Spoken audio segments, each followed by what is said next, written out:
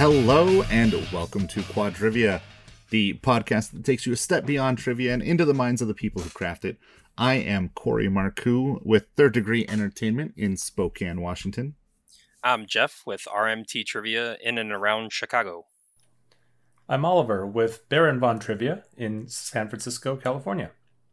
And I'm Erin with Orange Cat Trivia in Richmond, Virginia. And I think I say this every time, but Corey, I never know how to pronounce your last name until you say it. So thank you for the refresher. Hey, I got you. It is the middle of summer here in Richmond, as well as everywhere else north of the equator. How are you guys holding up? Because it is hot as hell here, and I'm miserable. Oh, I'm feeling great. I'm getting a lot of gardening done, getting a lot of sun, feeling good. Yeah, it's been pretty hot. So I had the kiddie pool out, plan on dipping my toes in there, maybe having a beverage. It'll be nice. Now, the last time you did that, things got a little bit weird. Yeah. Super weird. You're not wrong. Not wrong. I look forward to the pictures later. He's no longer allowed 50 feet or 500 feet from schools. Only when the kiddie pool's involved, though. If it's just him, he's fine. But if he's got a kiddie pool, then he's got to stay away. Yeah. No more signs saying, kiddies, come join the pool. Yeah, that was a little too much, Jeff. Yeah. Well, that's, you have too many beers and then you run out of beers and then you start drinking your fiance's White Claw. Things get weird. As is tradition. Sure. We've all been there. So, loyal listeners, you may notice a unfamiliar voice right now. Oliver, this is your first time on the podcast, right? Yes, sir. Why don't you tell us a little bit extra about yourself? About your company and who you are and what you do. Sure. So I've been hosting bar trivia in San Francisco for 10 years now. I've been mostly doing it just for myself as a fun thing. And then recently, as one of my bars went out of business, I put out feelers to try to find a new bar, to find a home, and multiple venues reached out to me, and I kind of thought about it and thought, wow, there's kind of real opportunity here. I've always just been kind of content with having my own thing.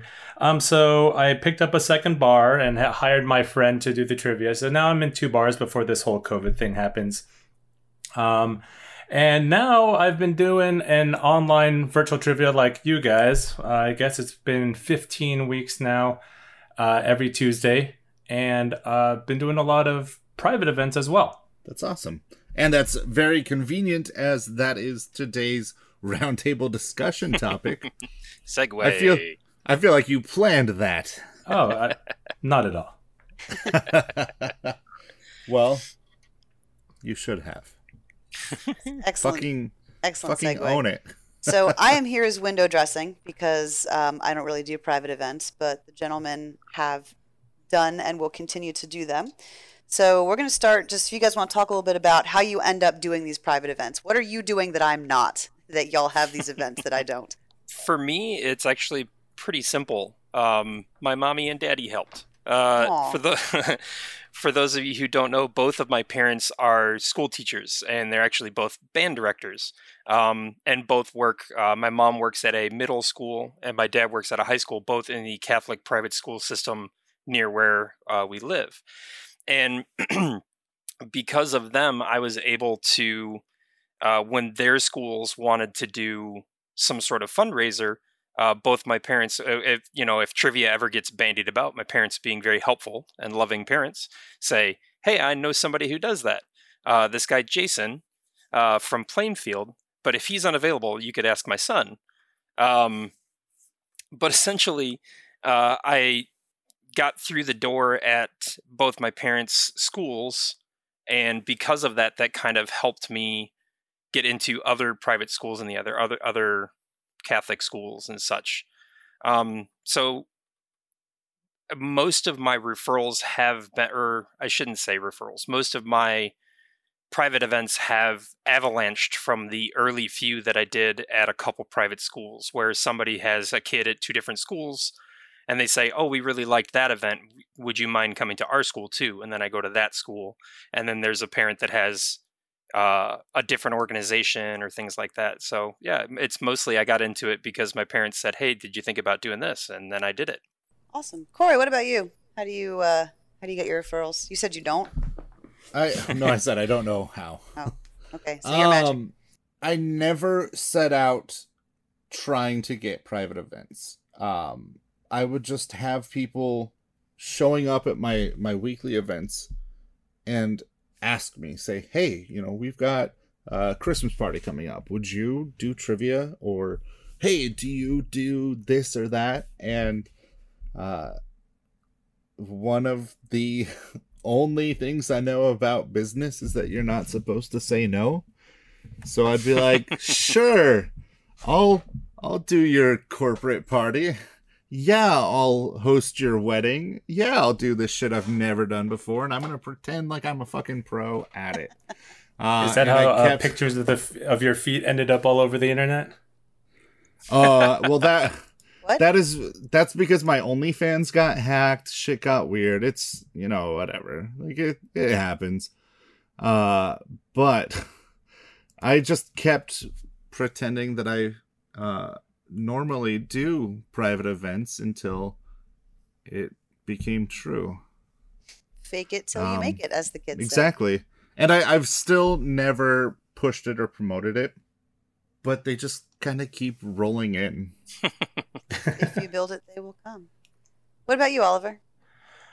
So when I was, back before this all happened, I never really did too many private events. I think maybe due in part because I kind of run a more traditional, just paper and pencil trivia. I read the questions over the microphone. I don't have a fancy multimedia presentation. So I've maybe been a little bit self-conscious compared to some of these other companies that do this for a living, where they have all the big sparklies and that forward-facing presentation. Whereas if I were to imagine it, it'd just be people sitting around a room where I'm talking and they have pencils and sitting on a desk, right? Like not as exciting.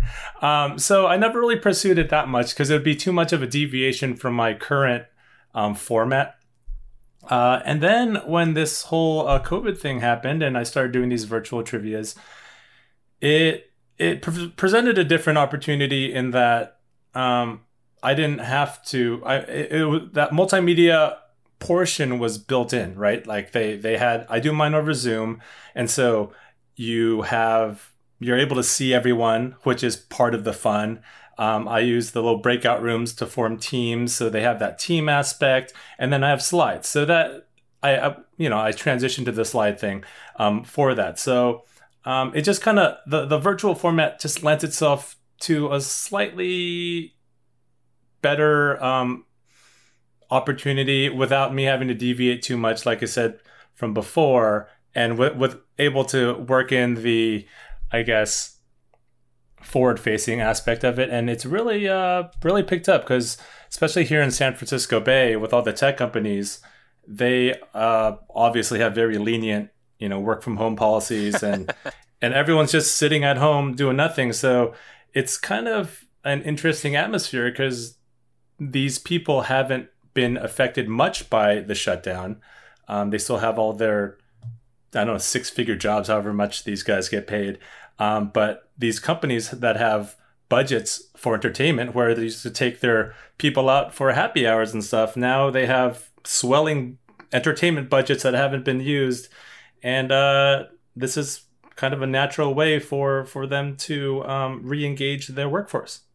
That's a really interesting point about what you said with your main show in bars, IRL, is just paper pencil with you reading questions, and just transferring it to Zoom in just the format that we need to in order to do events while sheltering in place and such.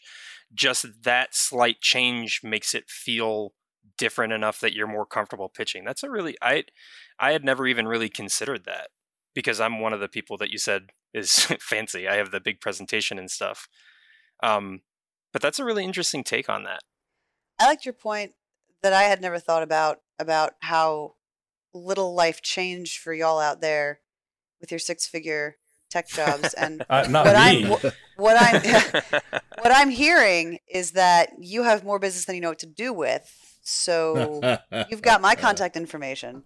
Feel free to pass it along. Will do. Jeff and I both do kind of the fancier, if you want to call it that. I don't like it, but we both do a more involved trivia, I think. And Jeff, I wanted to know what does that look like for you? You know, comparing the private events to the public ones. It's actually it's first of all, from a business standpoint, it's one of the major draws to my private events because in real life in bars and stuff, when I pitch bar trivia and when I pitch private event trivia, I have the availability of putting these big slides, these splash screens that are able to advertise any people that are donating prizes. They're able to advertise the school itself for anybody who, or I shouldn't say school, but the event itself for whatever they may be raising funds for, any awareness.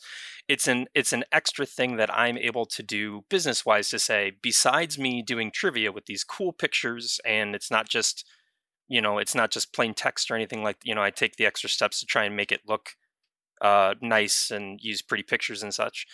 But I also have the ability to advertise for people. So they could use that when they're fielding prizes. They could go to the pizza place down the street and say, hey, if you give us coupons for free pizza, we could put your name really big on a logo on a screen that's the size of the stage for everybody to see.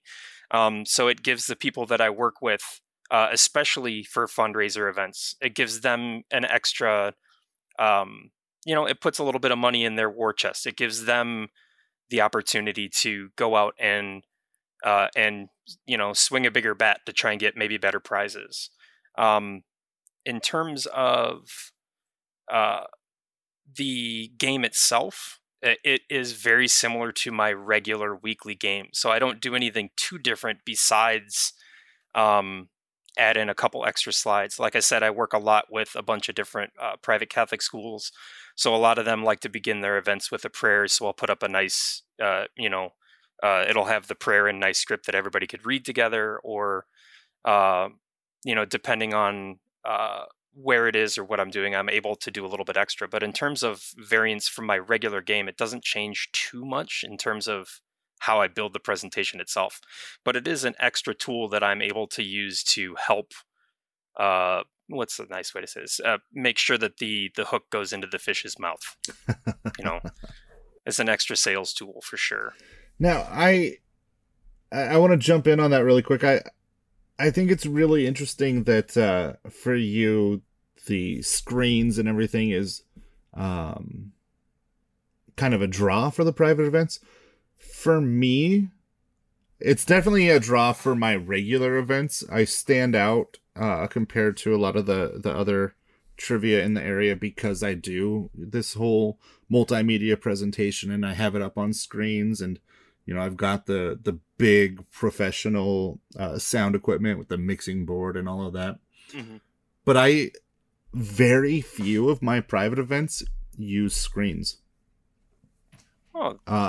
Just not intentionally, I don't like push them to not use it or anything, but they just so rarely have screens available or just don't request it, don't want it, that all of that kind of goes to waste at my private events.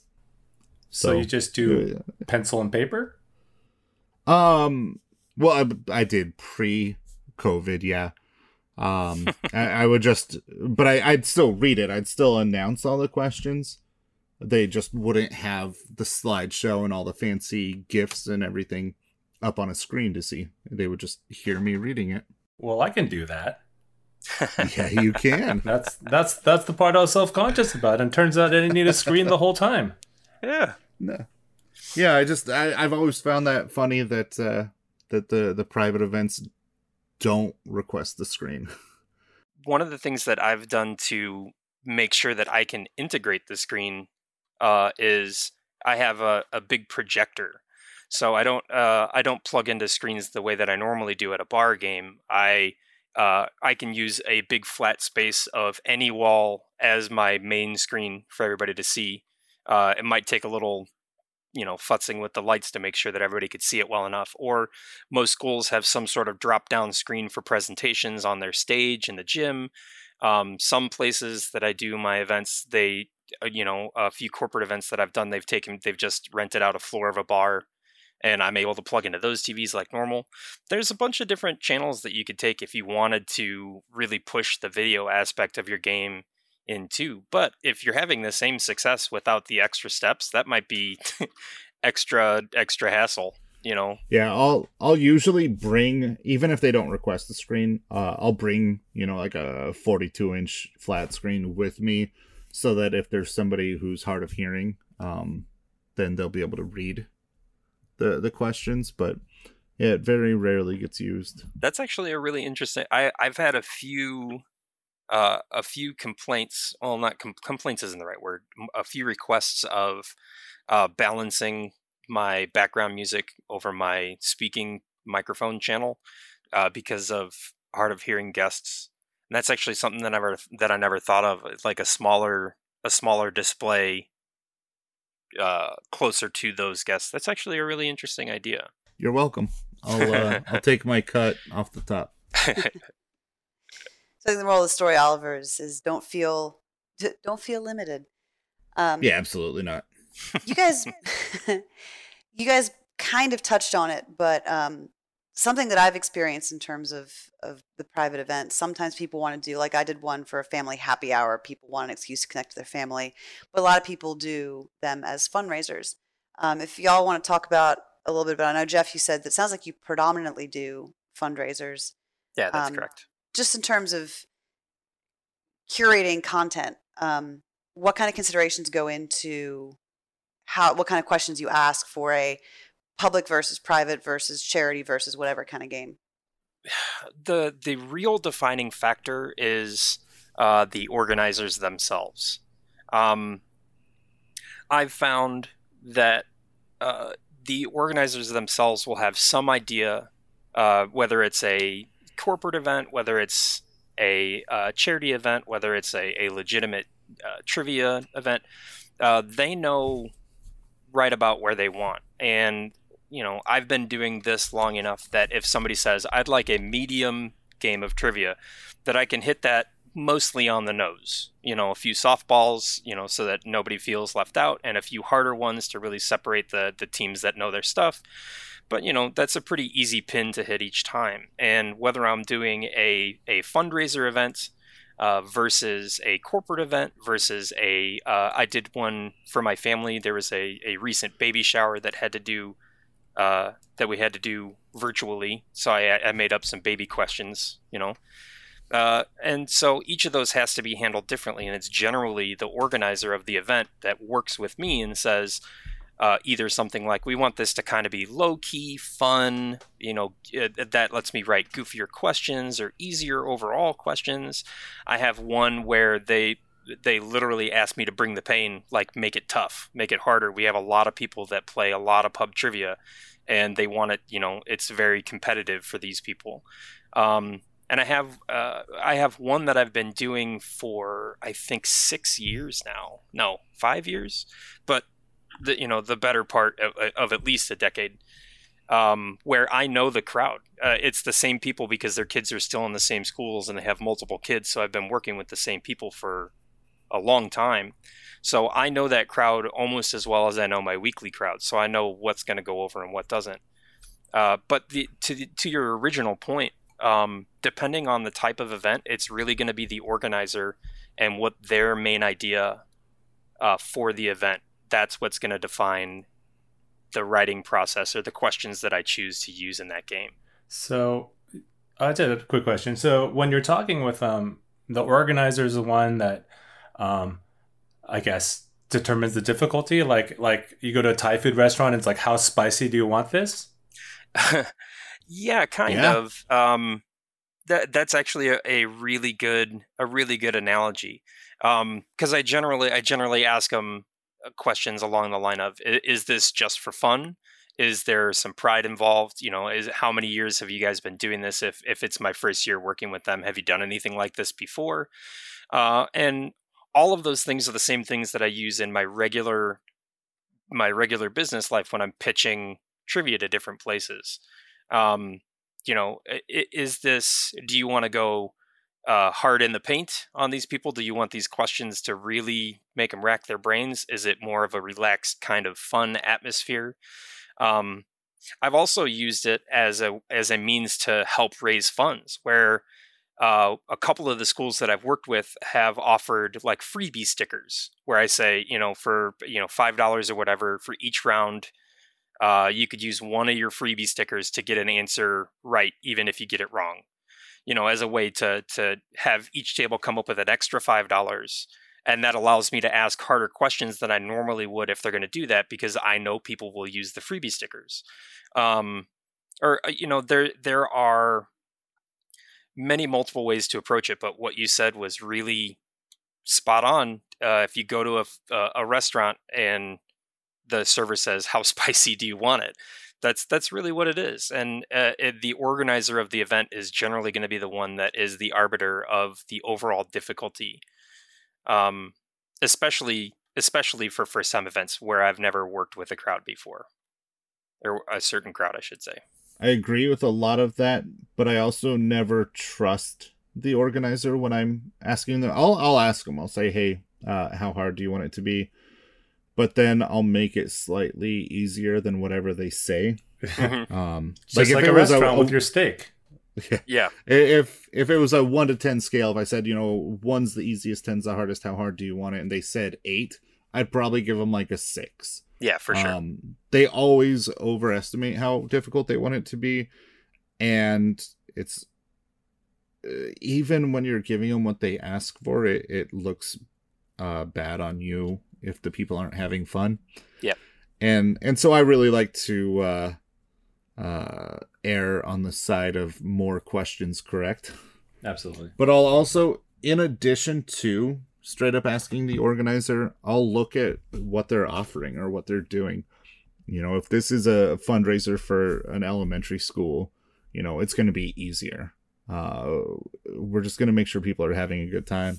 But if it's the winning team is getting $1,000 cash prize, they're going to have to earn it.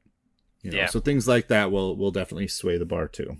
I have an interesting statistic that may be of discussion topic.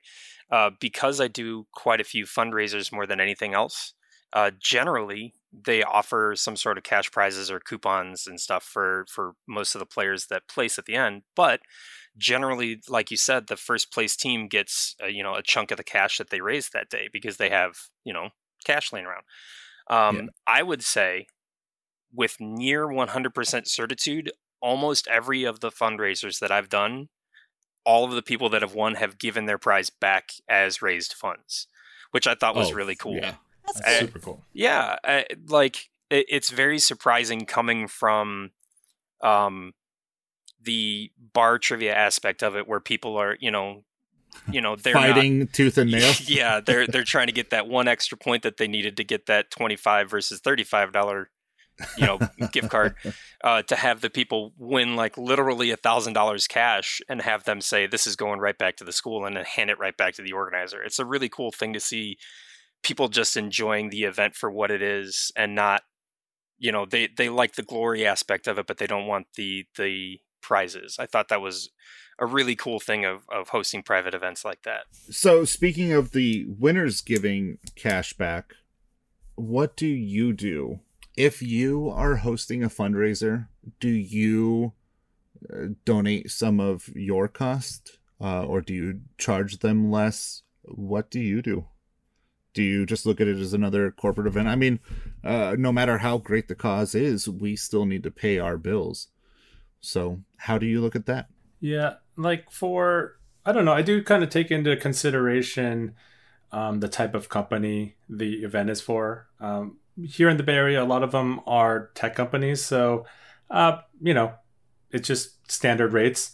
But for example, I recently did one for an SPCA in British Columbia Canada.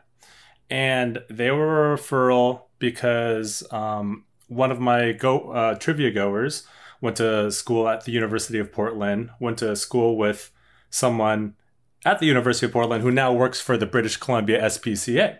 And so they contacted me and asked for the price. And I gave them a little discounted price just because they're the SPCA. And, I knew money for nonprofits, they're not flush with cash like tech companies, right? So I gave them a break on that. And then when I sent them the invoice, the lady messaged me back and said, so because it was handed off to her. So I talked about it with someone else and just handed it off. She was like, I thought the price was going to be Canadian dollars.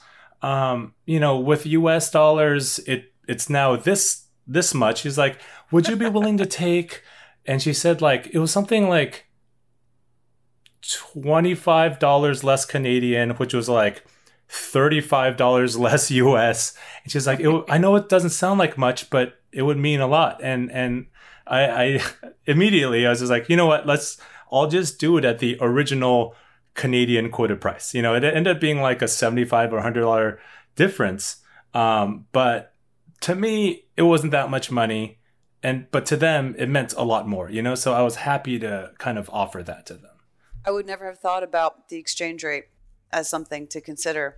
Yeah, Baron Von Trivia is international now. Yeah, look at that. Huh. For my private events, because like I said before, a lot of what I do is fundraisers for smaller private Catholic schools. And coming from a household where both my parents teach at said style university, I guess university is not the right word. Both my parents coming from those same type of schools, I know how little their funding can be for things, especially with both my parents in the music programs. So when I work with specifically school fundraisers, I give a absurdly deep discount comparatively to my corporate rates, or if it were just to be a regular bar trivia night.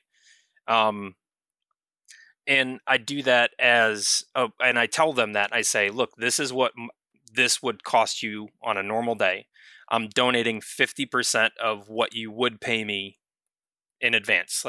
All I'm doing is cutting everything that you're going to give me in half, take that other half and put it back into your schools. And that, like the advertising, has been a pretty good sales tool as well. I mean, everybody likes getting a discount, and considering the fact that a lot of that has led to me working through other schools and stuff, especially for fundraisers. The Robin Hood as trivia host who gives back most of his pay for that evening. Considering the balance between how little I actually have to write specifically for those, because for most of those events, I'm drawing questions from the past. So I've already done the work for a lot of it. It's just showing up on time to go do it. And then also the good favor that I earn with them for charging half as much and counting the other half of that as a donation. It goes pretty far towards earning good favor with them. It's a net gain for me, I think, in the end, to take a little bit less from them and end up with more jobs overall. Yeah, I've noticed the same. I will often talk myself down in price before I even go to them. But then I use that same, I don't want to call it strategy, because I feel like that kind of lessens it or makes me feel like dirty or conniving, but that's what it is. I use that strategy. I'll tell them, hey, this is what I would normally charge for this. But if you're willing to pay that price, I will then donate half of it back to you. And the benefit in that, as opposed to just taking half the price, is they then get to add it to their donations total. So visually it looks better for them and for me. And I can also get a donation receipt to put towards taxes. and things like that, and it really kind of benefits everybody. That's all really around. Smart. That's really smart. Look at you doing business stuff with your business thing. I know, right? I'm the same response. Like, that's clever as hell. Jeff just doubled his prices so he can cut them in half. Yeah, that's right. Good call. Oh no, what have I done? Prices just doubled. I mean, it sounds like there's about to be a lot of gigs opening up in the Chicago area. So. Hey, right? Oh, well, we'd be more than happy to have you come out here for once travel is normal. Oh, I meant because some asshole just jacked up his prices to double. So. Oh, well, that's what I was saying. Yeah, when I don't get hired anymore, I know a girl. Yes. So one of the questions that I'm often asked is, why are my private event prices higher than the normal ones? It's usually, friends or family asking it just because they're curious. And they'll just say, well, aren't you using the same equipment? Aren't you just asking questions and doing the same thing that you normally would do? When somebody comes to you with that question, what do you say? What do you tell them?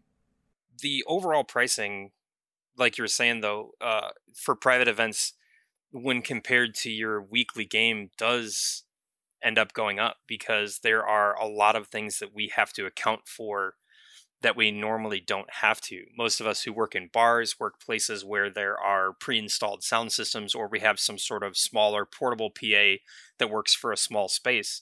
But when you're hosting in a gymnasium that's full of people that are talking, your normal small PAs won't work. You need a bigger system, which means equipment rentals. Sometimes, like Corey said, sometimes you need to bring extra TVs, or I have my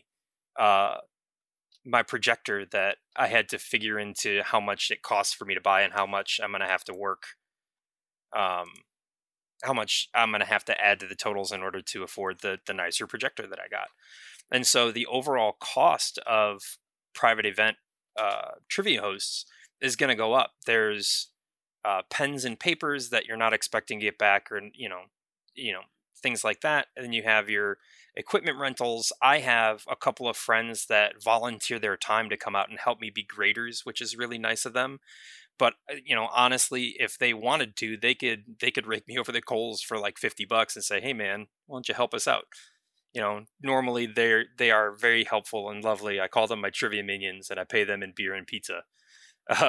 But there are extra costs that you have to account for when you're doing private events that you don't normally have to work with, especially when you're doing a repeating gig at one place. That's interesting. For me, the pricing difference kind of comes more to preparation, because for your weekly show, you can ask whatever you want. You come up with stuff during the week, throughout the week. You curate your own questions, but for a private event, you're tailoring it to that audience, right? So I guess going back to your previous point about how spicy do you want it, for me it's a little different. I approach it a little differently in that I kind of find out the demographic of the people. I what's the age range and what's the average age, and that kind of gives me a reference point as to the spiciness level. You know what I mean? Obviously we'll have more in-depth conversation about experience or what they are looking for. So there are other inferences too, but my kind of main content driver is more demographics than necessarily maybe what the host is thinking. Because a lot of times they don't know. They just want to put on an event for their employees. They want a re-engagement event, a bonding event. They're not thinking, oh, make this challenging or make this, we have a competitive group. They just want like something fun and lighthearted that people can enjoy. Yeah, you bring up some really good points. One of the things that I try to point out is, even though it looks and seems the same for the players, there's actually a lot more work and stress that goes into it on my end. If I make a mistake at a weekly gig, like, we all just kind of laugh it off and have a beer, and it doesn't mean anything. But if I make a mistake at a wedding or at a 400-person corporate event, or, you know, at a really important fundraiser for a really serious cause. It can completely destroy the mood. It can make people feel awkward and kind of taint the night. And so I'll usually do a lot more prep. I'll have backup equipment. I'll usually bring an assistant. And all of that goes into making it look like your standard, typical weekly event. But there is a lot more in the back end that goes into that extra pricing. What about you, Aaron? How do you feel about private event pricing? I'm scared of it. One of my biggest issues as a trivia host, as an attorney, as everything, is I have a really hard time gauging what my time is worth. So it's something that I've been thinking about more as people have been reaching out. One of the things, and Oliver, I love your, mild, medium, hot suggestion. I think I might borrow that, because I try to explain to people, same as you guys do, why it costs this, so that people don't feel like they're being, given the runaround. But I'll definitely say, if you want me to ask 10 general knowledge questions, I can do that, because I ask 50 general knowledge questions a week.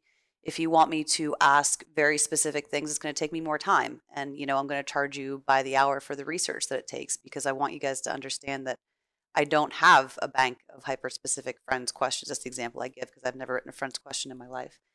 And it's more than just, like Corey was saying, it's more than just a standard show. Like, I can put one of those together in my sleep at this point, and I think sometimes I do. And that's where communication with the person who's running it is super crucial. And it's something all three of y'all have touched on, that, it's important that they know what to expect, and that you understand that what you're saying and what they're expecting are probably going to be different things, just because people don't understand what goes into it in terms of question writing and presentation and the stress. I've hosted 2 private events, and one of those was for a family, and it was important to me that they have fun, because when you show up at a bar and you play trivia, it's like, oh, well, like Corey said, the host made a mistake. If you're paying someone and they screw up, it's like, well, then what the hell am I paying you for? And it definitely puts a much higher burden on us. The stakes are a little bit higher. So that's something that's part of the reason I kind of shy away from them, is that I don't I don't like being stressed out. So in terms of coming up with questions and question content, we'll start with Oliver. How do you determine what's appropriate for your group, and what kind of questions are you bringing to people that are paying you? Yeah. So I don't know. I try to keep my rounds well-rounded in terms of topic, so that so more people are able to engage, right? So if you have, sure, a lot of people have seen The Office, so I don't do theme rounds. I know we talked about it you guys talked about it last episode, but I don't do theme rounds just because there's a chance that a percentage of the people won't be able to contribute or participate at all, and that's no fun. Your job is to engage the whole audience, so I try to keep it as varied as possible, try to touch on all the different topics.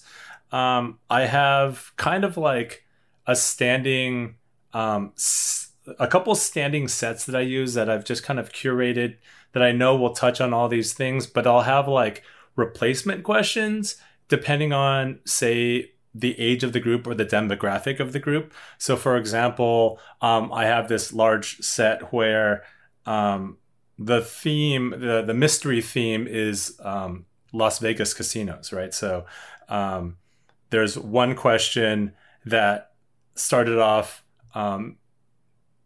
what was the what theme song of Martin Scorsese film originally sung by Liza Minnelli, most famous, though most people associate it with another singer, obviously New York, right? And then for the younger crew, I have one about about Jay-Z using the collaboration with Linkin Park, and he, like, which song did he use in his collaboration with Linkin Park? And that answer is Encore. So one is more tailored towards, a younger millennial audience, versus the other one maybe for like an older corporate kind of feel. Do you know what I mean? Or pop culture, I'll have like different pop culture references. So some might be like, I might ask a Beyonce question for one group, but I'll replace it with like Marie Kondo or something like that for a different group. I have the benefit when I do some of my private events of knowing that most of the players are the parents of children that go to that school, which gives me a pretty decent age range of they're probably no younger than 30 and they're probably no older than 55. And so that helps me in terms of choosing pop culture references and things that people know. You know, that's not a hard and fast rule because sometimes they bring their teenage kids or sometimes they bring their parents. So there's a set of grandparents there. But knowing the age range of the crowd is definitely helpful. Actually, along that point, the range of age sometimes poses an interesting, I guess, problem set for you because I like to include a music round. I feel like a music round is a quintessential part of trivia, and some people don't have it, but I personally love the music round. So I think by projection, I feel like they want a music round, right? So I think in case it ever comes up, I don't want a music round. Yeah, there's some people that don't. I have some regulars that say like at the end of the shows, can you just do like all music, like just replace all the rounds with music? You know, it's just everyone's little thing. But music, especially in today's day and age, is kind of the hardest round to be able to cater to a wide age range, because especially with Pandora and Spotify, you have no reason to go beyond the genre or the artist that you like. You can just stay in your little wormhole and not leave forever, you know? So one interesting or one thing that I've kind of defaulted to for like the first event is this idea came from Calvin, who's been on the show before, of Footnote Trivia, and it's not an original event, but it's the before and after theme, right? So you take play 2 song clips, and the music artists and the songs are different, but the last word of the first artist goes into the first word of the second artist. And that way you can kind of combine genres. You're asking one song, but you're actually covering a large range of musical tastes or time periods. For example, Carole Kings of Leon, right? Or Beach Boys to Men, right? So it covers a lot of people. It covers a wide variety of music tastes, and that's kind of been my default for that first corporate event. And it's also fun. Like even if you don't know one of the bands, you'll know one of them, right? So you're like Kings of Leon, and then you can think backwards. So it's trivia in that respect too. So it's kind of multi-layered in terms of both usefulness and like fun. That's a really fun take on that for sure. Especially when you're trying to hit both points of age ranges. And now I'm over here trying to think of a fun mashup of a Carole King song and a Kings of Leon song, and all I could think of is the Tapestries on Fire. Tapestries on. Well, the songs don't blend, just the artist name. So you can just play like whatever Carole King song with like Sex on Fire. You know what I mean? Yeah. So while trying to create those good questions for everybody, I'm sure we've all found ourselves falling flat at times, or maybe not being super well received. Do you have any instances where you weren't able to kind of quite pull it off at a private event, or any other fun stories to share from a private event?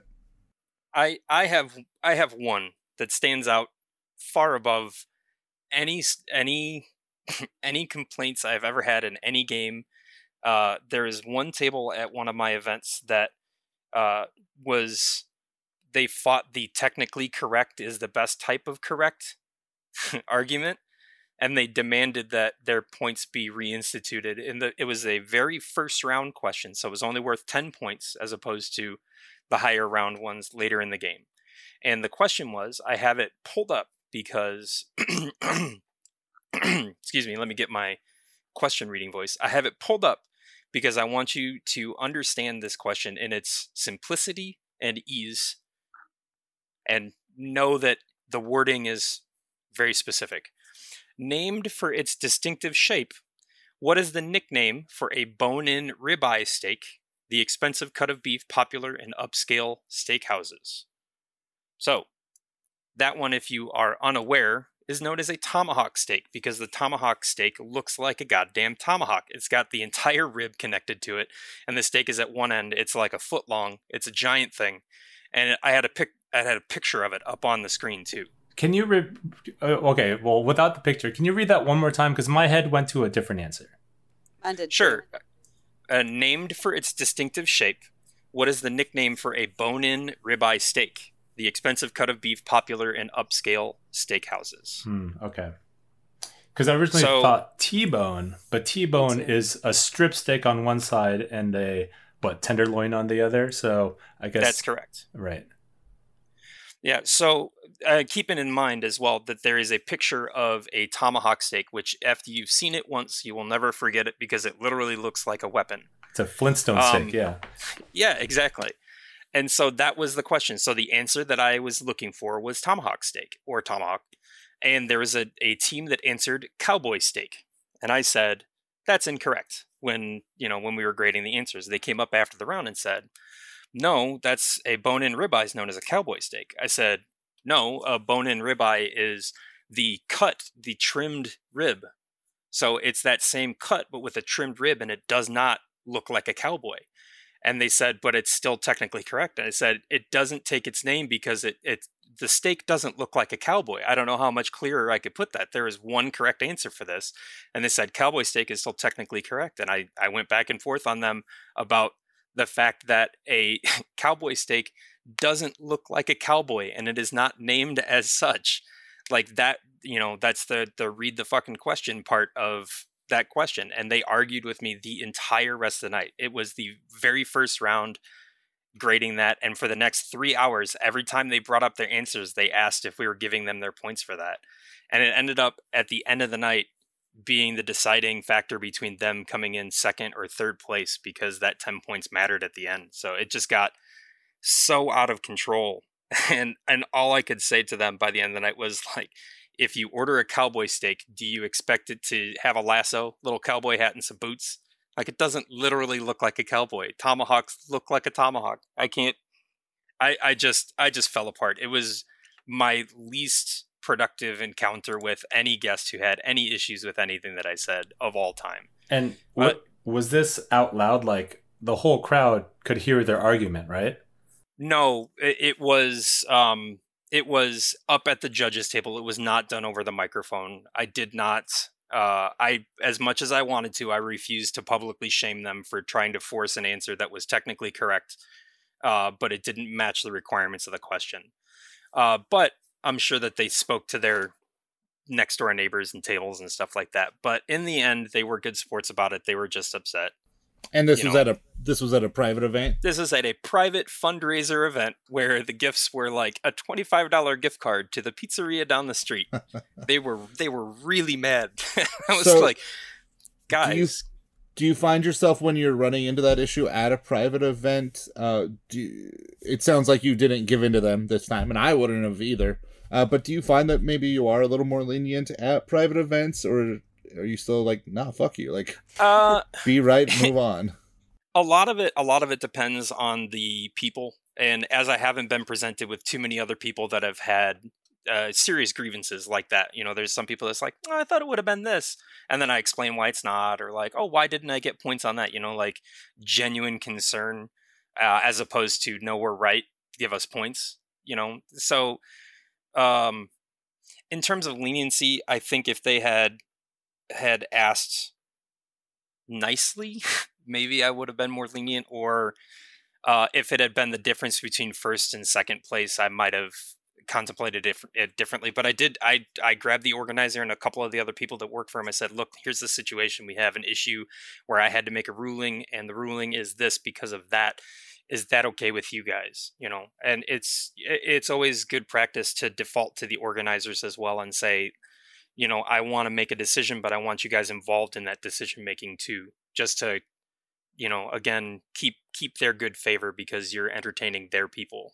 Just generally speaking, though, would you say you're more lenient, or? I have found in my question choice, I have tried to avoid questions like that one where there are technically correct, the best kind of correct answers, and made them fairly black or white. Like, this is the answer that I want and nothing else can count, because it's easier to grade and you avoid situations like that in the future. But when a situation does present itself where, they got most of the way there on an answer, yeah, I do find myself being a little bit more lenient in terms of letting an answer that would just be underneath the bar of what I want it to be slip through every now and then. But that's definitely a by event standard. Well, talking about questions that have a specific series of requirements, Aaron. So it sounds like Corey's trying to tell me it's time to introduce the keyword challenge. Today's keyword comes to us from Taylor M. in Hayden, Idaho. And that word we're going to write a question off of is the word hubris. Hubris. Ooh. Yeah, it's one of them $5 words. All right. All right. So we're going to step away to write a question, and we will be back. Hey everyone, Jason here. While the host and I step away to think about our keyword challenge, we just wanted to remind you can check us out online at Quadrivia Pod on Twitter. On Facebook, just search for Quadrivia Podcast. And you can always email us at quadriviapod@gmail.com. We're always happy to hear from you. And now, back to the show. And we're back. What you don't realize is that we actually took a day-and-a-half break, and it's still, for you, it's going to seem like 14 seconds. So, Oliver, why don't you tell us what you were able to do with the word hubris? Oh, man. And don't forget to thank Taylor M. for that. All right. Taylor. Taylor. Taylor. Taylor with 2 A's. Why are we viewer shaming? Because it's Taylor. So, super quick backstory, like the 14-second version. Taylor is a longtime player of my trivia. We call her Lucy because of Lucy from Charlie Brown.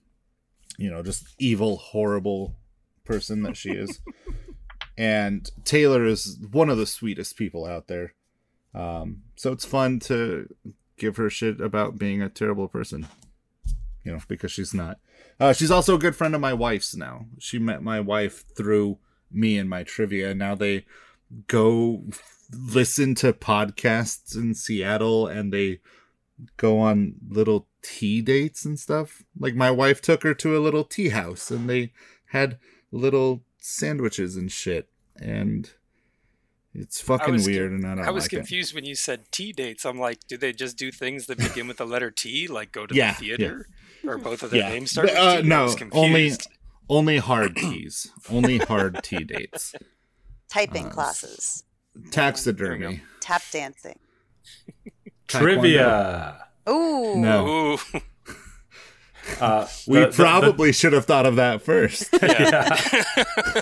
The nerdy part of me, when you were telling her story, was we call her Lucy, and the first thing my mind went to was not Charlie Brown, but how does this girl look like Australopithecus afarensis? Oh my god. That's the one. That's where her name came from. Yes. She is weird looking. You should see her brow line. Brow line like whoa. All right. Let's stop and get back into what we're doing. Oliver, give us your keyword, please. All right. This was the most intimidating part of coming on this show, because you guys all write very complicated, and I mean, sometimes your questions start at A and end up in Z, so I approach this question as how I would write for my own regular Tuesday crowd. So something a little more simple, something that they can get, medium-ish difficulty, maybe easy for some, but something they can kind of work out, right? So my question goes like this. Hubris is a common theme in the work of ancient Greece. Often associated with Greek epic poetry, what rhyming scheme comes from the word for finger, because each of the finger's 3 bones correspond to a syllable in the scheme's structure. See, here you are saying that we're the ones that take it from A to Z. Yeah. What? Hubris, Greece, and then poetry. Greek poetry. Sure. Yeah. Straight line. Yeah. A to C. Yeah. If Calvin were here, he would have got this. Yeah, you San Francisco hosts all sticking together. It's kind of a literature, I'm actually traditionally weak on literature in terms of like my trivia knowledge. But So the word for finger, I think, is dactyl, or dact something, like digit dact, like. yes. Yeah, I think that you're right on that. But I'm not putting it together. Put Yeah. us out of our misery, Oliver. It's dactylic hexameter. Hey, I was kind of close. I had at least nice. 2 of the syllables. Okay. But you ever heard of that before? No. Nope. Okay. I'm assuming if it's dactylic hexameter, that's right? That's what you said? Yeah. So that it has dactylic would be 3 feet and then 6 overall Hey, chunks. I just wrote the question. No follow-ups. Yeah, I'm. I went in a bunch of different directions with this, but I kept coming back to my English teacher when we learned the word hubris, and we were reading the Odyssey by Homer. So I just couldn't get out of that mindset. So I just went down that rabbit hole. Cool. Well, that's 2 major major rhyme schemes there. Yeah, iambic pentameter, dactylic hexameter. There you go. Yeah. We're all learning something new. For all of you listeners who are not here with us, I mean, we're not here with us. We're all over the fucking country. But we have a Discord that we use to keep ourselves on track while we're hosting, and I'm not doing a very good job of following that. But we also post our keyword challenge questions in chat so that we can read them and try to guess them. And I asked Oliver to post his question, and he posted it as an image with a transparent background. This is what we're dealing with here. I literally hit Control-C on my Microsoft Word and Control-V on, I don't know why Discord did that. I don't know. It posted as a PNG image file with black text, no background. I'm going to blame him. That's all Discord. Transparent background. All right. Well, that was a good question, though. You did a great job of... Oh, thank you so much. Dactylic hexameter. All right. Well, let's see what everyone else came up with. Aaron, would you like to go? I would love to. Watch me fuck up reading this as well. Possibly the most succinct definition of hubris is the adage, "Pride goeth before destruction, a haughty spirit before a fall." This line is from chapter 16, verse 18 of what Old Testament book? Part of the writings section of the Hebrew Bible, it contains 31 chapters divided into 8 subsections with titles like The Saying of the Wise, These Are Also the Sayings of the Wise, and The Words of Augur. I'm going to go out on a limb and have a guess, but does Yeah. anybody else have a guess first before I just start naming books of the Bible? So, just the way she described it, I feel like I've got an educated guess on which book it is. It is the one you're thinking of? And you're at a Catholic school, aren't you? Or is that Me? someone else? Yeah, No, Who no. works at a Well, Catholic- yeah. Both my parents are at Catholic schools. Yeah. that's right. Anyway, is the book you're thinking of? Does it start with a P? Yes, it does. Okay, then yeah, go ahead with it. I was going to say Pride and something Prejudice? like That's the one. the phrase "pride goeth before the fall" is probably the most I shouldn't say well-known, but it is a well-known proverb in itself. And Proverbs, for people that do not know, is a book of the Bible. Yep. So I'm wondering if the use of a literal proverb that has become a proverb is the key to the answer here. I think it might be. Yeah. Also a synonym for the word adage is a proverb. Yeah.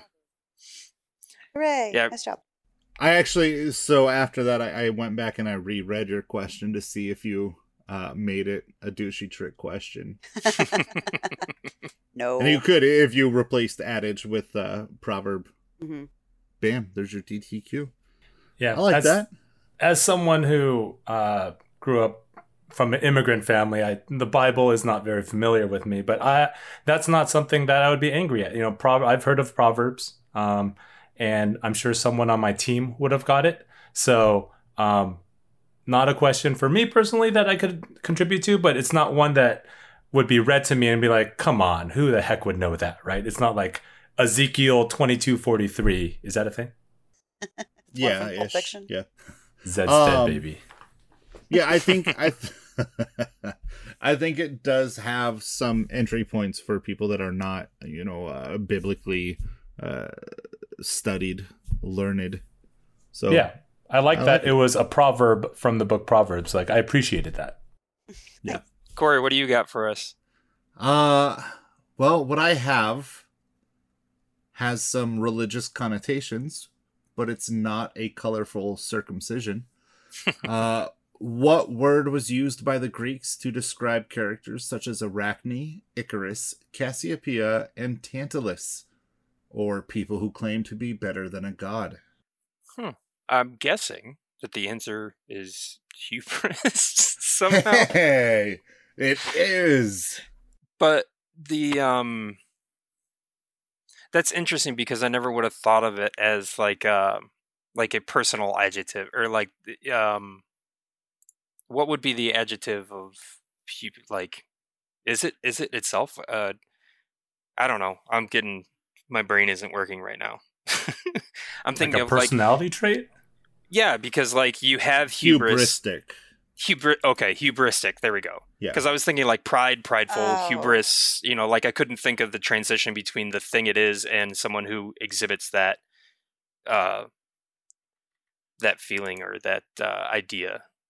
Quick question about Corey, because as trivia writers, we phrase our questions in a specific way to get people's juices flowing towards a specific direction. I'm not picking up on the colorful circumcision hint. I think the less said about this, the better, because I I didn't get it either. Then I heard you say it. I'm like, that's terrible. That's terrible. So for anybody else who's not picking it up, Corey just typed in chat the word hue, Hue, and then bris, which is the term for a circumcision. So technically hubris. Yeah, terrible. I also didn't pick up that. I was like, this is going to a weird place. But now on the back end of it, it still is in a weird place. So I wanted to just throw something kind of fun in there because I couldn't think of another. It's so fun, Corey. It's so fun. Thank you so much. I couldn't think of another good entry point for the word, other than just kind of describing what it is. So I threw that in as more of a word problem that people could play with, or just to laugh at afterwards. I like it. And it's the kind of thing, I think, where if you ask that in a room full of people, you're going to know which teams are getting it by the groans around the room. Fair. Absolutely. Yeah, I guess I'm the anchor this week. So here is my question. Whether they failed due to mismanagement, hubris, or lack of market share, many early internet-based companies went belly up in the early 2000s, which caused what is now known as the dot-com bubble. The dot-com bubble is often associated with what internet startup that, despite successful brand recognition due to its popular sock puppet mascot, went bankrupt in 2000 due to mismanagement and lack of sales? So overall, I'm not super happy with the wording, and I would, by the time this would reach my players, I would have reworded it so I didn't restate mismanagement, the 2000s early internet, as many times as I did. But that said, the only company that I can think of that I really associate with a sock puppet. Does anybody else have a lead on this before I Take it No, away. I've made my hand into a sock puppet, and I'm looking at it as though it might give me an answer. Oh, is that helping? It's not. I would not recommend it. It's a shame we're not on video because I'm sure I look like a real doofus. So this company were huge for a very short period. They were only around for a couple years. They were founded in November of 1998 and they folded in November of 2000. And for those 2 years, the sock puppet mascot, who didn't have a name, it was a little sock puppet that would show up and would talk to people. Was that the little monkey one? It's not a monkey. It was like a little floppy-eared dog with like a... That's correct. That's like the a one. patch over its eye. Yep. So that's pets.com. That is pets.com. The sock puppet, it didn't have a name, but it was voiced by comedian Michael Ian Black, which people of a certain age might remember as a main cast member from the MTV comedy show The Stand. Or not The State, I'm sorry, not The Stand. From the MTV comedy show The States. He was also in Wet Hot American Summer and the comedy troupe Stella with David Wayne and Michael Showalter. But that sock puppet, everybody for those 2 years was talking about pets.com. The sock puppet was in the Macy's Day Parade. It was interviewed by people. They had a Super Bowl commercial, and there just wasn't enough people to use the internet to buy pet products for their animals. They didn't have a market share that was big enough to support an entire company, and then they also mismanaged the sales that they did have to the point where they were losing money whenever they sold anything. So they went belly up only 2 years after. But when you talk about the .com bubble, they're one of the biggest names because everybody for those 2 years knew about pets.com, just nobody used it. So it's one of those things that when you talk about the .com bubble, that's one of the names, the terms that gets thrown around just because it was a well-known story of the .com bubble breaking. You know what's kind of a trip is I'm a little older. I'm almost 40 now, and early 2000s for me, that was like college, right around there, post-college. A lot of my in-person regulars tend to be younger, so I kind of have to watch my content in terms of referencing too specific of a, like this is a 2 or 3 year period where nowadays my bartenders bar goers might have been like 2 or 3 years old. You know what I mean? Yeah, for sure. If I were to put this in my regular weekly game, it would probably go closer towards the end of the game where my more difficult questions hide. Just because most of the people that would be at the bar would have been maybe 5 or 6 when the sock puppet was around. But when I started thinking about hubris, the things that came to mind immediately were Mac from Always Sunny, swearing up and down that he could do like a spinning heel kick and not being able to ever do it. Icarus flying into the sun, like people not knowing their own limits. And then I started thinking about companies that tried to do something, and that just got me to the .com bubble. And so, due to time constraints, that's where I ended up. But you're right. You do have to pay attention to the age of your people, just because for me and you who were in college during that time and laughing at the dumb sock puppet, some of our players might have been running around in diapers at that time, not paying attention. Or we're in college running around in diapers. Also true. I was 14, which was prime laughing at stupid sock puppet age. Especially, do you remember that they had a legal fight with Triumph? I didn't know Remember that. Triumph, yeah. I think they sued NBC because Triumph was making jokes about Pets.com ripping off the whole dog puppet thing. Yeah. I did not know that. Yeah, Corey, where would people go if they wanted to vote on which of those 4 questions they found the most palatable? Well, believe it or not, quadriviapodcast.com was an available domain name, so I bought Don't it. say. Yeah, nobody had that. So I bought it, and now you can visit that to, I do, and I'm not going to share it with any of you. Head to quadriviapodcast.com, and you'll find all 4 of our questions and answers vote on them. Let us know which one you think was best. And I will accept my prize at a future date. But for now, I'm going to take over the show. We're about to wrap things up here, but first I have to present a round of trivia for you guys and Aaron. I'm trying really hard to get out of those gendered terms, and guys and dude has been one of the hardest ones for me because I use both of them so often.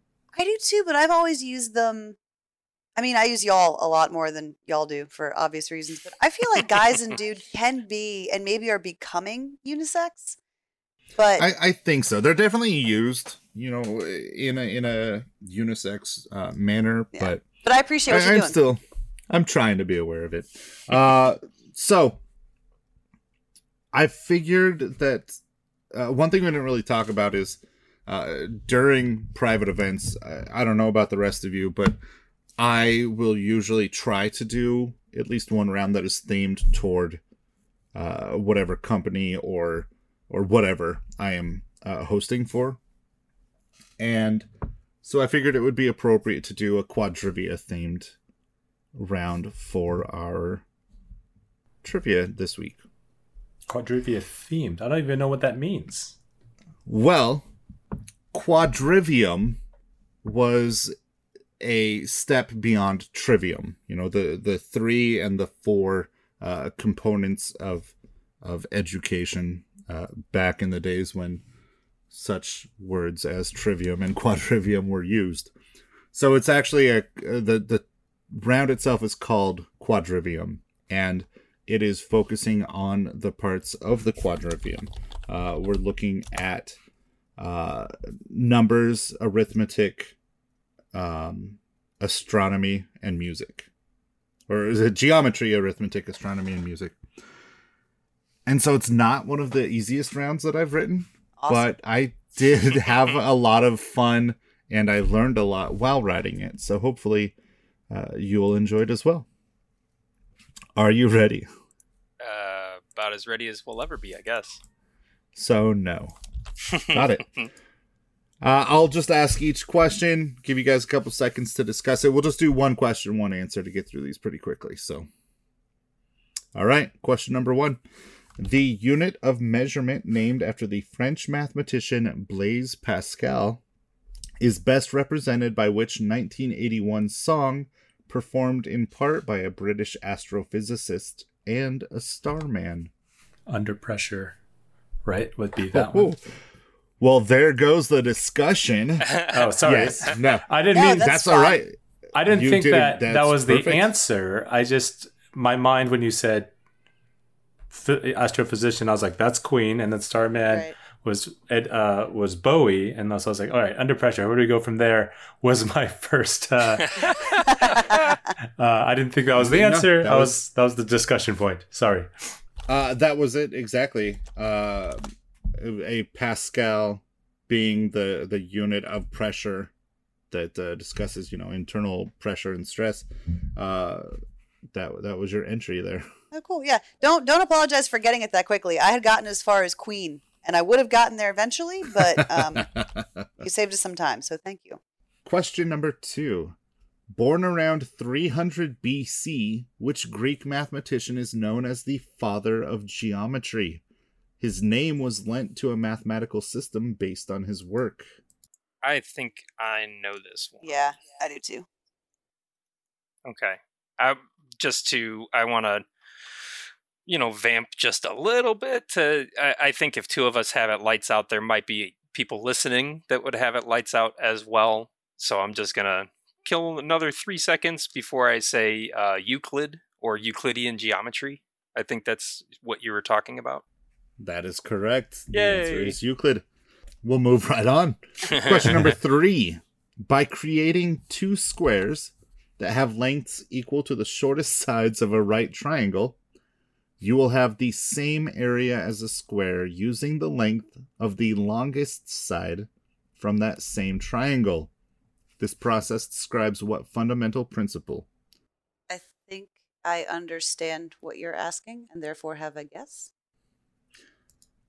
It's definitely one of those questions that comes across better when you do have a screen to see, to kind of look at it piece by piece and put it together. But what did you come across? Well, if you've got a square and another square, when you add them together, you get a third square. That sounds to me like a squared plus b squared is c squared, which would be the Pythagorean theorem.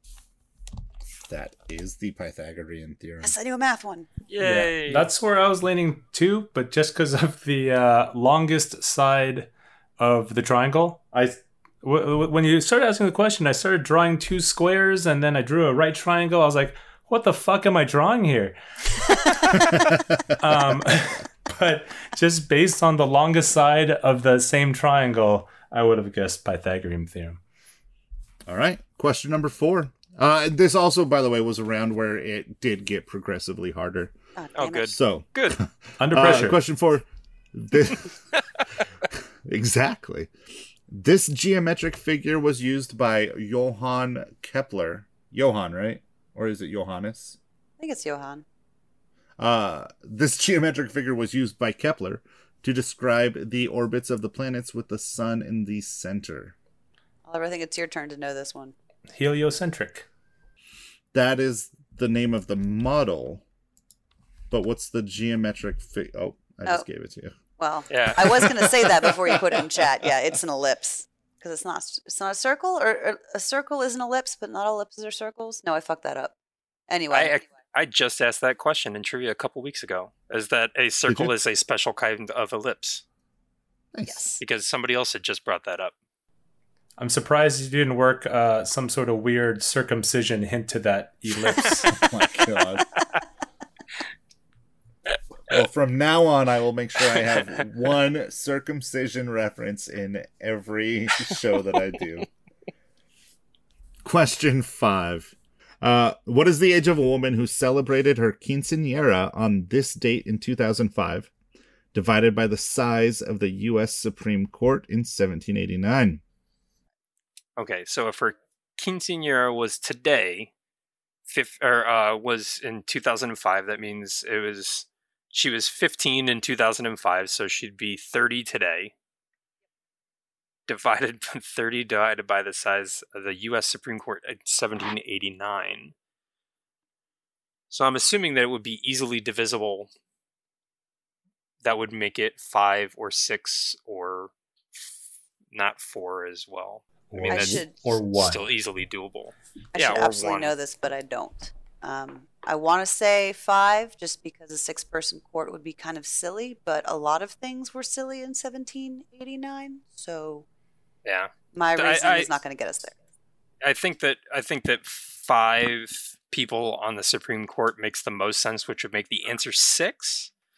But I think it's 50-50 that it could go the other direction too, that there were 6 people on the court that would make the answer 5. So what do we think? Do we think that the original Supreme Court had 5 or 6 people? Or 3. Yeah. Because it's Or 3. Oh, God, you're right. 1789. Originally, I read it as 1989. But Yeah, it might have just been 3. Shit. But I would makes go it even for harder. that. Yeah, I would go for that odd number for sure, though. Yeah. I was going to say I don't know that it was ever 3, but if I'm wrong, I'm going to look like an asshole. So let's go 5. Yeah, so that would mean 6 if there for was the 5 answer? people, 6 would be the answer. Okay, so 6 is your answer? hey! Yay! Oof. We It's mathed. wrong. It's We wrong. collectively The answer is mathed. 5. Damn it! No, I was confirming that 6 was your answer. It's not the correct answer. Oh, we the mathed correct answer incorrectly. is 5. They did have a 6-person court for a while. They That's did. dumb.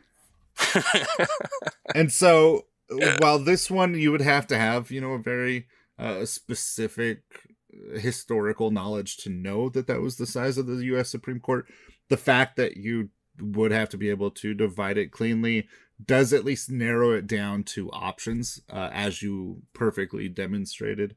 So when I do something a little more obscure or specific like that, I still like to be able to narrow it down. And yeah. Oh, yeah. It So makes great- it gettable great even job. if you don't know Exactly. all the That's- information you need. Yep. That's all I hope for. Or at least a 1 in 3 guess like Yeah. we had to take. We can't be mad, in other words. Yeah. All right. You want some more math? Nope.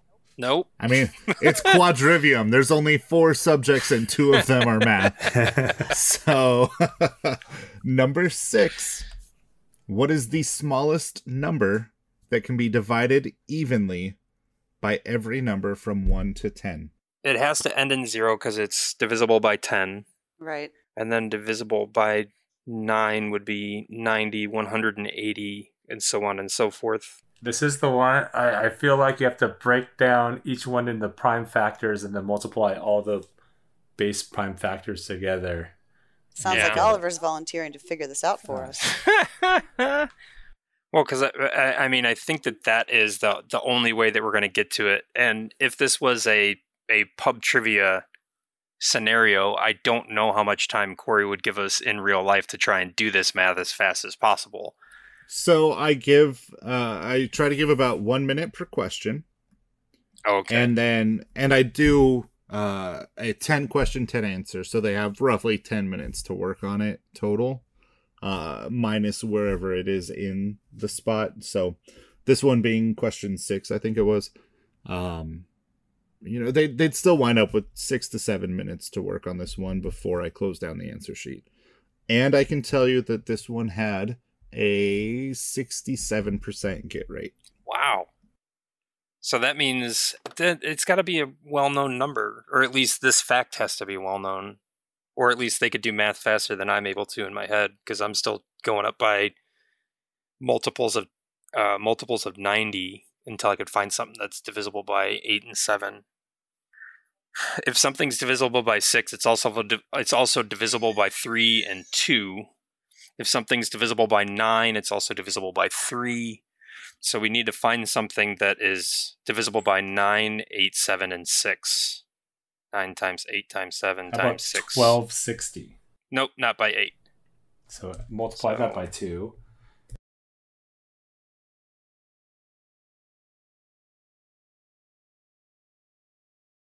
If you multiply 9 times 8 times 7 times 6, you get 3024. Is that the correct answer? This one's fun because I think it illustrates the value of playing on a team versus playing by yourself, because there is a way to divide and conquer and brute force this, which we're illustrating because the boys are doing math and I'm sitting here fucking around on my phone and waiting for you to do math. But So you're the team captain. Exactly. I'm supervising. But when you get questions like this, and Corey, when I ask questions like this, I kind of do like you. I try and think about where to put them in the order to give people enough time without making it like a given that they're going to get there eventually. Exactly. If I made this the first one, then they've got 15 up to 20 minutes to work on it, and I feel like that's too much. Mm-hmm. So yeah. I did a round once. I called it back to school, and it was kind of like, are you smarter than a 5th grader? And I had them do long division, and everyone was furious. It was great. Oliver, I think you're the last one you said 2520. I've gone through, and I think that's unless we could find one smaller. No, it can't be smaller than that. So it's 2520. That is correct. Okay. Yay. And I heard you going through your steps, and it was absolutely the right way to get there. So okay, so basically what my reasoning, but then I got not stuck, but I didn't go through it all the way, was it has to be divisible by not just the prime numbers, 9, 7, but it has to end in a 0. So basically you take all the numbers and boil them down to their factorials, right? Is that what they're called? Their base numbers. So 4 is 2 times 2. 5 is obviously 5 and 1. 6 is 2 times 3. 7's by itself. 8 is 2 times 2 times 2. And 9 is 3 by 3. So I just didn't know how many times to duplicate the 2's into so I multiplied 1 times 2 times 3 times 5 times 7. And then I just didn't know how many times to take it into account that double 2 from the 4 with the 2 and a 3. Like, do those cancel out? Like, one of those 2's are common, right? And then I think you need 3 extra 2's on top of there, and you need 2 extra 3's on top of there because you got to account for the 9. And so just multiply all those and you get 2520. All right, let's move on. Question 7. Which astrological age is said to signal spirituality and harmony and is given plenty of attention in a 1967 musical. Oh, I got it. Yeah. I know this one. Yay. That's the Age of Aquarius, made famous by the musical Hair, which was made famous by the nudity in the musical. And then also famously the ending musical scene of the movie 40-Year-Old Virgin. That's how I got it. Nice. That's the one. Question number 8. Combining the quadrivium, which we already went over, astronomy, music, etc. Combining the quadrivium with grammar, dialectic, and rhetoric, this Latin prose writer was one of the earliest developers of the 7 liberal arts, or the 7 disciplines. He was not, however, particularly well known for his singing or his mimicry of instruments. Oof. Man. That is your colorful circumcision. Yeah, that's I'll what tell I'm. you that. Yeah, that's the part I'm That's what I'm concentrating looking. on. I'm trying to think of. I don't know any Latin prose writers named Karaoke. Aaron, I Yeah. will say that you should be our grabber here. So it's acapella is what he's going for, I think, but I don't understand how that Oh, okay. Okay. Now I gets us. see Where that. that gets us. Because the first thing I went to was either Bobby McFerrin or scatting, and then I realized what you were going for. But it doesn't help me get to the answer. So you actually did get the answer. Oh, This is one.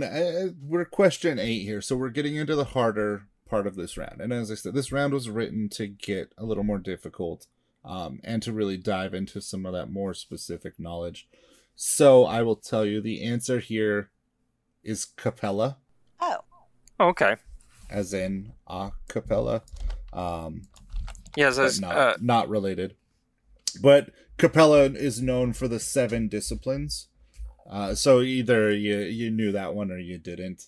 And I just kind of tried to help nudge it along with the that little extra bit there at the end. This is bad, but this is just my upbringing. When the first joke that came to my head when you said the earliest developers of the 7 liberal arts, the Asian father in me was like, "What is that? Unemployment?" Oh my god. Oh no. And now All I'm right. an Asian father, so you know. Yeah, how old is your kid now? I remember you took a break a while back. She for the just turned birth. 3, the oldest one, and I have a 5-month-old. How's it going for you? It's getting a little better. He's it's more dependent on the little one and his sleeping, because we were sleeping through the night already with the older one. But yeah, no one wants to hear about that though. I bet they want to hear about this. There are 2 primary types of telescopes. Reflectors is one. What is the other, which uses lenses instead of mirrors to magnify objects? so an ellipsoidal in lighting is a lighting instrument that uses lenses to adjust the beam size of the light from the light source. That is all I have to contribute. So shot in the dark, my guess would be something like ellipsoidal, unless one of y'all has something that you want to add. I thought I remembered this one because I had written a question about multiple types of microscopes, multiple types of other devices. Like I would list types of this type of thing, like electron scanning, you know what I mean, like that type of thing. And if I remember correctly, it's refracting.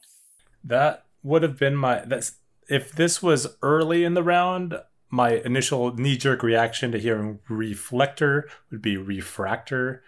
Yeah. But it's late in the round, so I don't feel like it's that simple. I do like that better than what I said, though.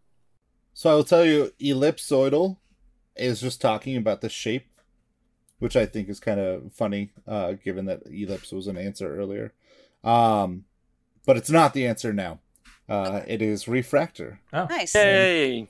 Part of the mind game is putting the easier stuff later on to make people second guess themselves. So I'm pretty happy with that. And we're going to go on to the final question. Question number 10. Because it's halfway between the very stable intervals known as the perfect fourth and perfect fifth, the Devil's Interval is the least harmonious dyad in Western music. If you were in the key of C, what note along with C would complete the Devil's Interval? F sharp? That is one of them. There are 2 answers on this one. Oh. I believe, isn't that, you're talking about a tritone, right? Yeah. So a tritone of a C would be, I'm thinking guitar fingers, because that's the way that I do music theory.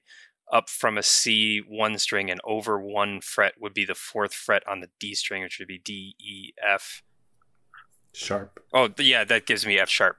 So I'm trying to come up with the other one. So you'd go down 1 string and over, so that'd be A, B flat, B. To be B and C is 1 if you're going from B to C, and C to F. Oh, what you're saying in the C scale. Now I'm getting confused. Would you like me to give it to you? Yeah. So the Devil's Interval would be either C and F sharp, or C and G flat. Oh, okay. Oh, yeah. So, that's because exactly. that's because G flat and C sharp or F sharp are the Same thing, yeah. yeah. But so you have to accept either one. Sure. Yeah. That's kind of the point. Yeah, no, that's... I was like, what? I was you said- wondering where Jeff was going. Right? with No, You that. said when dyad. Dyad means 2. Why is it? When you said that there were I- 2 answers, I was thinking that you meant that C was you could have also accepted the one where C would be the tritone of the other note. Yeah. So I went the other I'm direction. sorry. Ah. That was my bad. So fun But yeah. fun guitar fact for anybody who wants to play an easy tritone. All you have to do is play a power chord and move the middle note, which is the 5th, down 1/2 step, and that's called a Mr. Bungle chord, and it does the same thing. That's fun, unnecessary knowledge that could absolutely be cut out of the podcast. I love it.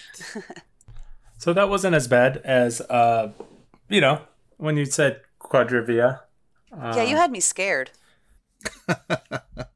There was a few, though. There was a few that you guys had to work through, and that's...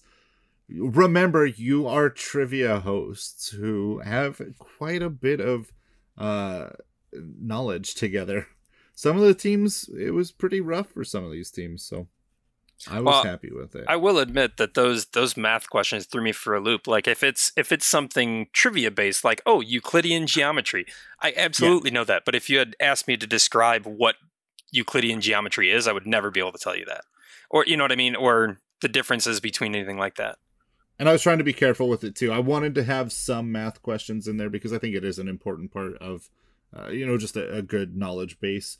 But I wanted to ask questions about, the subject of math itself as well. So I tried to mix it up. Yeah, I liked it. Oh, yeah. All right. Well, on that note, let's get the fuck out of here. Jeff, can you please lead us out of the darkness here? Sure. For those of you who want to get in contact with us to send us either a keyword for the keyword challenge or just to say hi, you can find us at quadriviapod@gmail.com for emails, or you can find us on Twitter and Facebook at quadriviapod and the aforementioned quadriviapodcast.com, right? That's what we got That's for the right. you could fill out the survey for the keyword challenge there. I've been Jeff. You could find me at RMT Trivia on Twitter, Instagram, and Facebook. And that's it. Yeah. I'm Corey. You can find me at Third Degree Entertainment, just about anywhere you look for it. I'm Oliver. Still building that website, but you can find me hanging out with these jabronis. And I'm Erin, Orange Cat Trivia on Facebook, Instagram, Gmail, and Twitch. And I have been instructed to sign off, and I refuse. Okay. Well, then I guess we will stay here forever. As another week of us not knowing how to leave. It's already Just been a day and a half. We might as well just get comfortable. Yeah, right. Well, let's just start recording the next episode right now. Okay. Welcome, everybody. My name is Corey. This is Quadrivia, and I'm turning off my recording. Thanks for listening, everybody. Where do we go?